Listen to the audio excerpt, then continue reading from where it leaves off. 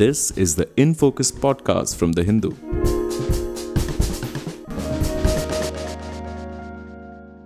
Hello and welcome to the Hindus in Focus podcast with me, Amit Baruah, your host for this episode. Kashmiri Pandits, many of whom were given government jobs and brought to the valley a decade ago, have started to flee following targeted killings of their colleagues by terrorists. Not just Kashmiri Pandits, but other Hindus have also been killed, as have Muslims.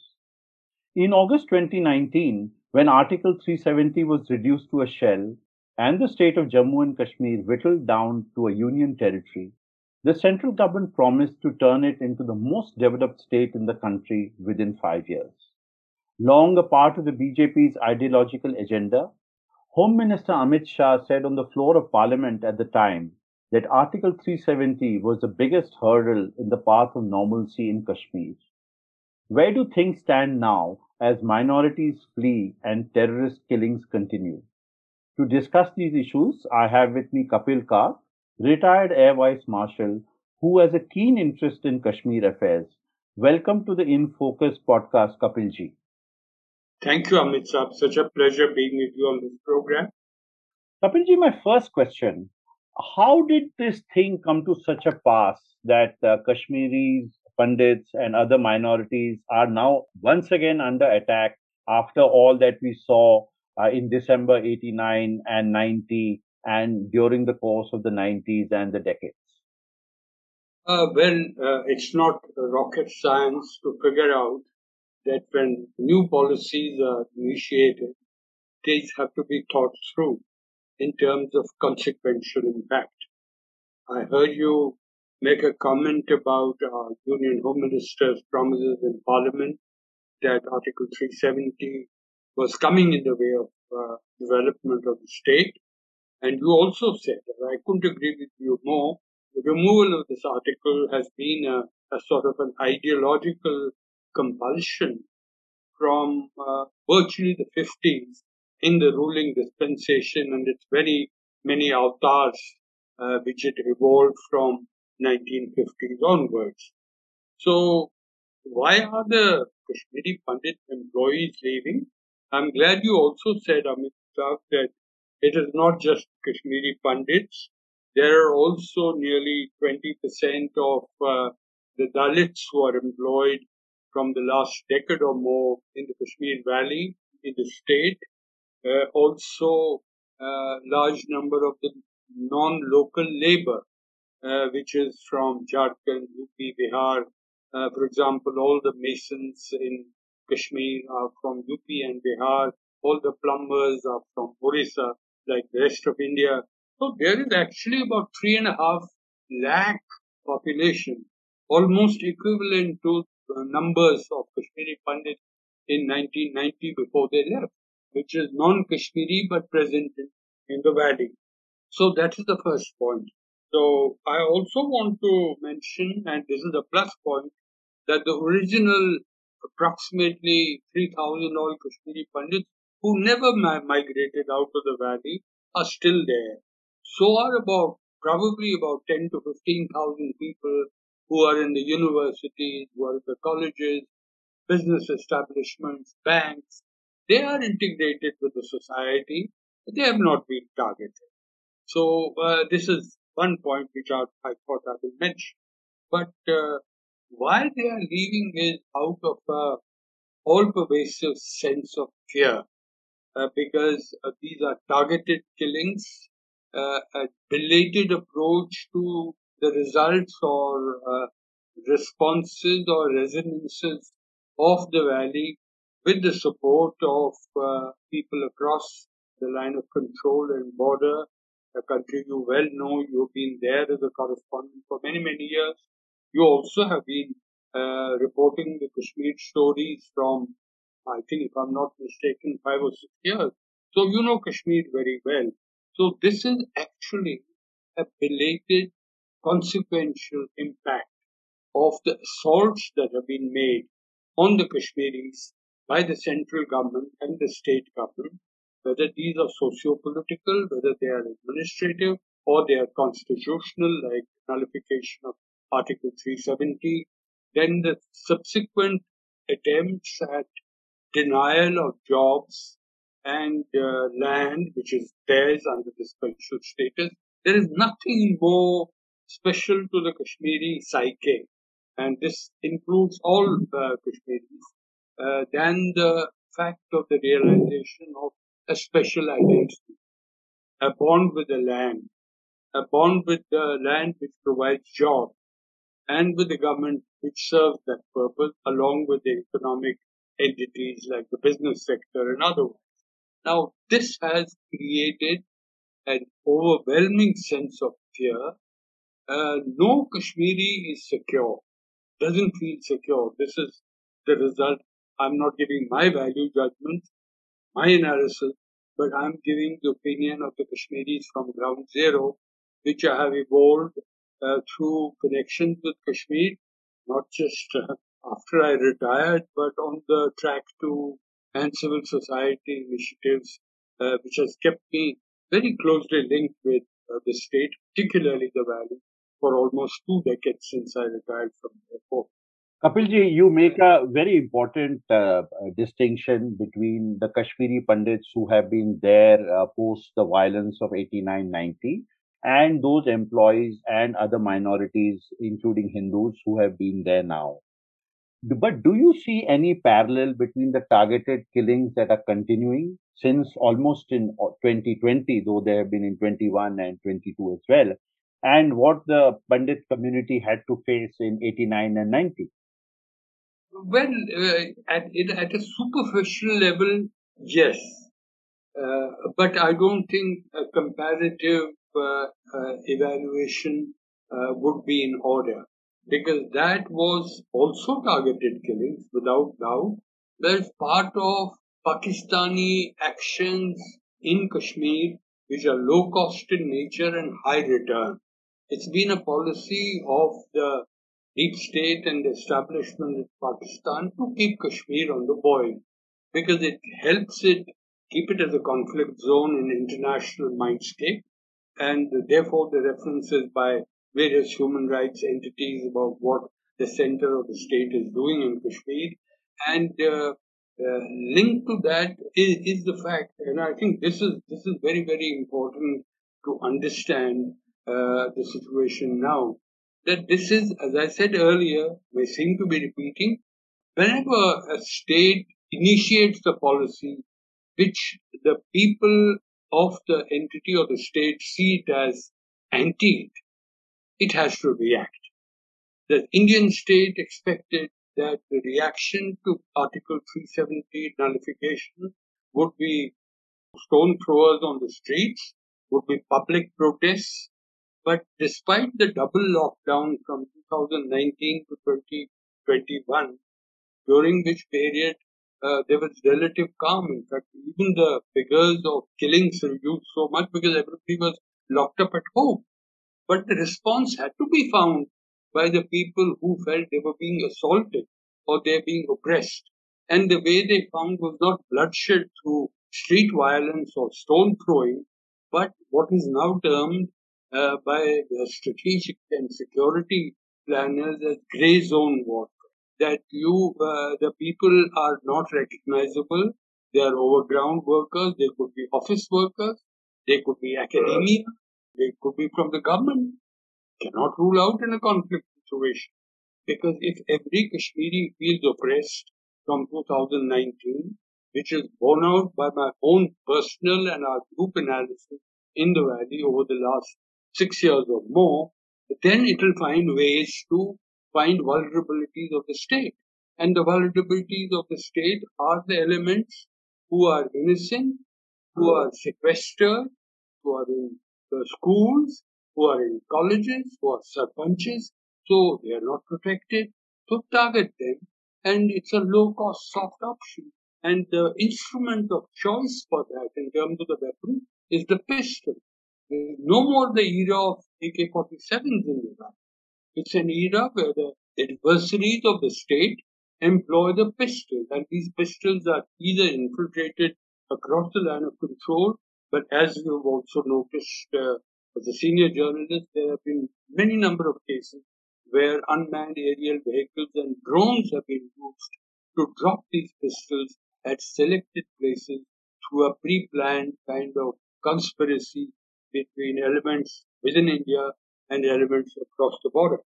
From 2003, when Nadi March took place, to 2021, when Bindru, the medical shop owner, was killed, for 18 years, no Kashmiri Pandit was harmed. This is a question that you and I, as thinking analysts, have to ask ourselves. How is it that for 18 years, no Kashmiri Pandit was harmed, and in the last year or so, almost a dozen of them have been targeted? Why is it so? The answer I've already provided you in response to your query is a delayed consequential response to whatever the state in India has done to the Kashmiris over the last 3 years. Kapilji, coming to you make an important point about the pistol as opposed to the AK-47 or other weapons that are being used currently. We also hear in the news almost on a daily basis that there's an encounter here and an encounter there, and the security forces have neutralized a large number of terrorists. One of the things that we were promised, post August 2019, was that funding for terrorists would go and terrorism, in a sense, would end, and there would be peace and jobs for the Kashmiri youth, and that the central government would embrace the Kashmiri youth in a bid to do that. So, this new strategy, is this a homegrown Kashmiri? Are these homegrown Kashmiri elements? Or do they have support from Pakistan and its intelligence agencies? How do you see the security situation? First, let me snap away the question that you just raised. Statistics provided by the J&K Police and the Ministry of Home Affairs in recent weeks and months provide ample evidence that bulk of the so-called terrorists, I call them militants, terrorists I call people who come from Pakistan. People who are local are alienated, hatred-filled, angry, full of angst, because what they see as having been very unfair treatment of that they have gone through. Now, bulk of the people are local. Whether it's 75% or 85% is a marginal, but bulk of them are local. So this represents our own people's problem. So our own people's problem has been created by policies which have been launched against our own people. Because to my mind, and you are more than an expert on international affairs, when we look at history of the world, whenever actions are taken against people which are which they see as undemocratic, which they see as unconstitutional, then obviously there will be reaction. And the reaction explains why bulk of the militants, terrorists that have been killed or that have been arrested by the J&K police and the CRPF in recent months and years are Kashmir. So we have to ask ourselves, have we employed a policy which is people-friendly? No action can be taken to change the character of a state without consultation with the elected members of the assembly of the state. No action can be initiated on the basis of the government being the representative of the central government. The government is the representative of the people elected through the assembly who then form the government. Now, no such consultation, Amit, has taken place. But it's a fait accompli, isn't it, Kapil Saab? It is fait accompli for bulk of India, because bulk of India has lost interest in Kashmir because of what they have been fed on through ideological narratives that every Kashmiri is a terrorist, that every Kashmiri is a jihadi, every Kashmiri is anti-India. Yet, I think I don't have to tell you that there are battalions in the Air Force which are all Kashmiri Muslims. There are a large number of Kashmiri Muslims who are in the BSF, in the CRPF, in the J&K police and other police agencies in India. So I think fait accompli maybe as a case of realism, but people who are driven by emotion, psychology, who believe in their destiny, who have a sense of identity, which the Kashmiris have shown over the years, who also know that they acceded to India on the basis of a document called Article 370, incorporation of the Constitution in the Constitution of India, flowing from the instrument of accession. I can need hardly remind you, Amit, that please read Article 1 of the Constitution. India, that is Bharat, is composed of A, B, C, D, names all the states, and it says Jammu and Kashmir, brackets, subject to Article 370. This is Article 1 of the Constitution. May I also remind you that Article 3 doesn't permit the Parliament to reduce a state to a union territory. It can alter a state into two states, but it cannot reduce a state to two or three union territories, which has been done. Of course, the issues before this Honorable Supreme Court. Unfortunately, people are also in Kashmir, as they express themselves in person-to-person conversations with people like you and me who talk with them with sympathy, sensitivity, and understanding. They are now losing faith even in the judiciary because they feel that this is an issue which should have been long decided, and they would respect that. If the Honorable Supreme Court was to decide hypothetically tomorrow that what was done on 5th of August was constitutionally valid, Kashmiris would respect it, just like the rest of the minorities in India respected the Supreme Court judgment on the Ram Janambhoomi issue, which has hung on for decades. So this is what I'm trying to say. We cannot go by statements which are made in the House, which are not truthful, because Article 370 did not come in the nature of development. Regrettably, to people who are naysayers on Kashmir, Kashmir is one of the advanced states of Jammu and Kashmir. Of India. I don't have the statistics to give you, and whether it is infant mortality rate, its maternal mortality rate, under 5 mortality rate, whether it is hunger index, all these Kashmir is one of the better states of India. So therefore, how can we make a statement in Parliament 370 is coming in the nature of the development? Then we need to identify what is coming in the way of development on Bihar and UP, which are bottom down in the list which I just described. Kapilji, we have a situation where a delimitation process has been completed, and it looks that eventually there will be elections to what is currently the Union Territory of Jammu and Kashmir. But we also saw after abrogation of 370 and 35A that all the nationalist Kashmiri politicians from the National Conference, from the PDP, and other associated parties, many of them were kept behind bars for many months, and at least 3 former chief ministers were also incarcerated, whether it was under house arrest or elsewhere.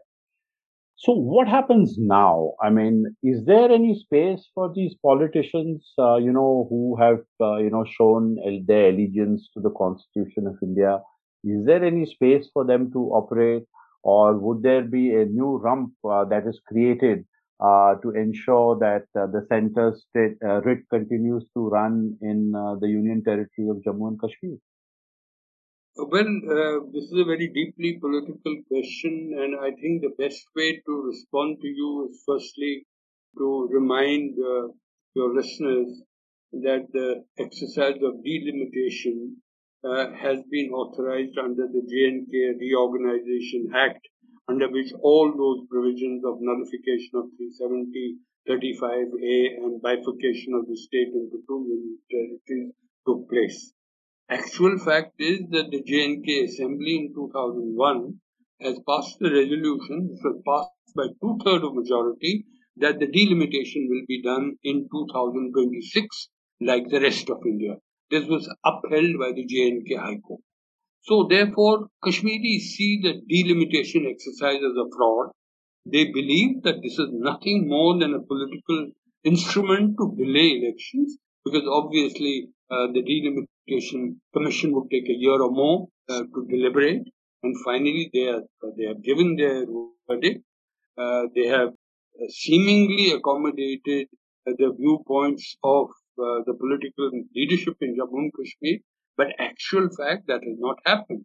They completely disregarded whatever were the recommendations made by the People's Alliance for Book Card Declaration, PAGD, which, as you know, is a constituent of the National Conference, the People's Democratic Party, and the CPIM and the Awami National Conference. These are the four elements there.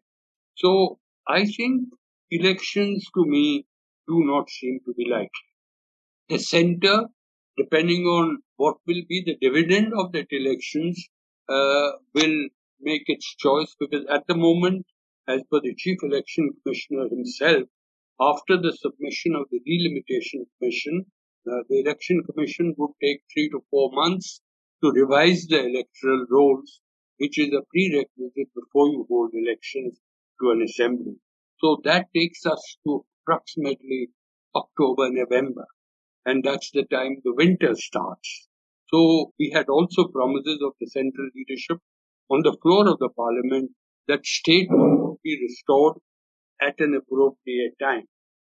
Now, none of this goes past the heads of an average Kashmiri, and you more than anyone else are virtually an honorary Kashmiri, having been there for 6 long years, is very politically savvy.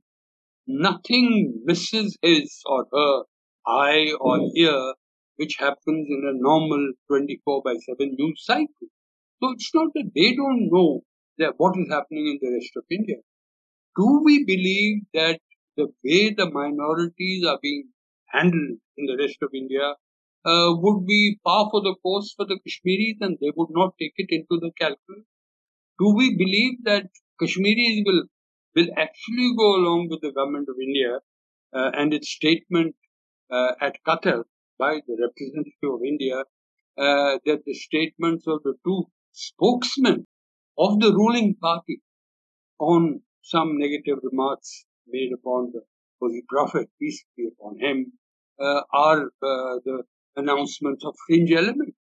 How can duly appointed party spokesmen who are briefed by the party cell every day in the afternoon before they get onto the national media? So what you're saying is that all this would have been noted in Kashmir as well. Exactly. So what will that do? I want to make 2 points here. One, it will exacerbate. We don't know what the reaction would be. There has been no reaction so far. I watch Kashmir 24/7 as you do. But may I suggest a propaganda film which had 2 elements. The film title is Kashmir Files. It, of course, depicted very correctly, very honestly, how Kashmiri Pandits were clawed out of their millennia-long geocultural moorings and mosaic and thrown out to the rest of India. That part of the story is brilliant. I have written on this issue many occasions since the film was released. But the second part is important. It has been recommended for virtually compulsory viewing by the ruling dispensation of the center, including the top leadership of India. Because the second part portrays every Kashmiri Muslim, including the mainstream parties which have held the flag of India in their hands for more than 7 decades since Kashmir acceded to India. They are termed terrorists and jihadis. How can this wash well with a thinking Kashmiri? This is what you and I have to think of. I think my reading is it doesn't matter when the elections take place. It doesn't matter when the state hood is restored to Jammu and Kashmir. Restore first, imaginatively, creatively, through a political outreach or myriad other means, the dignity, the self-respect, the identity, and the belief of the average Kashmiri in the idea of India to which he or she subscribed heart and soul on 26th of October 1947. Kapilji, before I let you go, you are from Kashmir. What is your sort of bond today with the Kashmir Valley? How do you live in Delhi? How do you see? What do you feel when you know speak as a Kashmiri? You mentioned about issues of identity earlier in our conversation. Farid, this is a googly that you have bowled, and I'll have to play straight back. First and foremost, there is a huge commonality between the primary elements, ethno-cultural elements in the valley, which is essentially Kashmiri Muslims and the Kashmiri Pandits. And this is centuries long. Islam came to Kashmir not through the sword, it came through persuasion. Kashmiris themselves converted to Islam. And then you evolved a kind of a socio-cultural milieu in which both grew together very happily, coexisted, tolerated, accommodated, and loved each other. Because there was a common thread of Sufism, because the Islam that came to Kashmir was Sufi Islam, and the Kashmiris of my ethnicity were Shaivites. And there was so much philosophically common between the two. I can, by way of an example, give you that even today, in the mosques in Kashmir, you have first the praise of Allah and the Quran, and it's called Darood Sharif. And when you hear this, you realize these are Arabic words sung to Vedic hymns today. Now that is the culture, syncretic culture of Kashmiriyat. It's become a bit of a cliche, I must admit. That still connects people. That's what I said. I gave you the statistic because to a journalist, nothing matters more than a statistic. Because we have not been able to answer the question, why is it that 3,000 Kashmiri Pandits who never left Kashmir have lived there from millennia, they never migrated, and they are in 100 locations in the valley. 100 locations. They live with their Muslim brethren. There's no threat to them. No terrorist has ever targeted. Why? Because there is a common kind of a, if I can say, a gene pool in socio-cultural and philosophical terms. What has happened is that 1990, large number of Kashmiri Pandits who left, they got an orientation towards the right wing. There was also a certain justification because states which were run by right wing parties actually sympathized a great deal with them.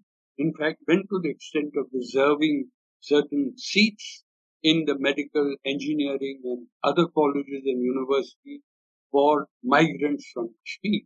So there was a sympathy factor, and the payback for that was a certain degree of orientation, which was more right wing, of the Kashmiri Pandits, who for millennia have been generally liberal, generally Sufi, believers in Shaivism, believers in commonality, common purpose of all religions of one God, and you approach that God through your inner consciousness. Yeah. So what I was asking you about your personal, I know you've given us since we're running out of time, but what's your sort of personal kind of entry into Kashmir, if I might call it that? Yeah, well, the personal thing is that I'm still a Kashmiri 24 by 7. My geography is the rest of India.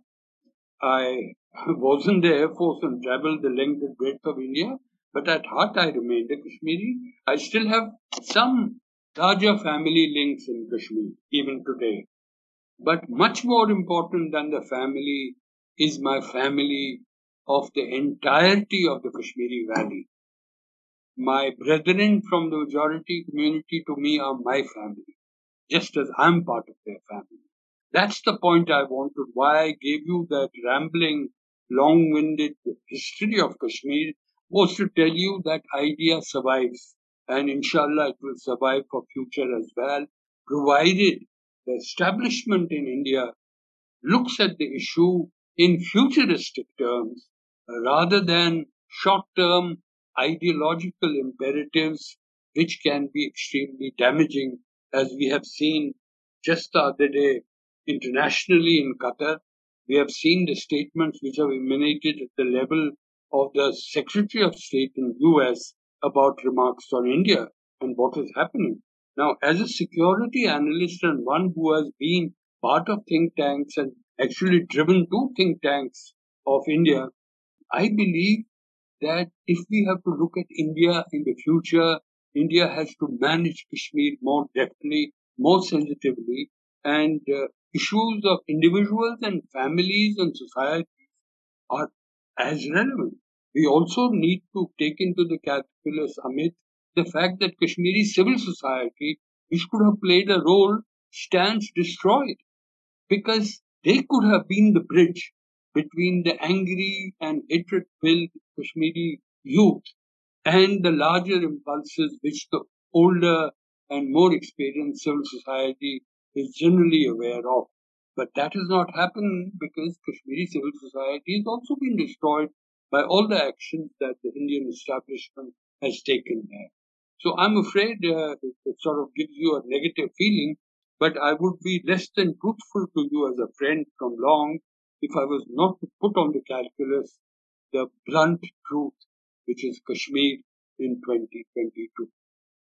Kapil Kak, former Air Vice Marshal of the Indian Air Force, thank you very much for talking to the Hindus in Focus podcast.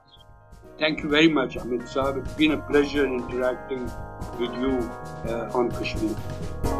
In Focus will be back soon with analysis of the biggest news issues. In the meantime, you can find our podcast on Spotify, Apple Podcasts, Stitcher, and other platforms. Just search for In Focus by The Hindu. We'll see you soon.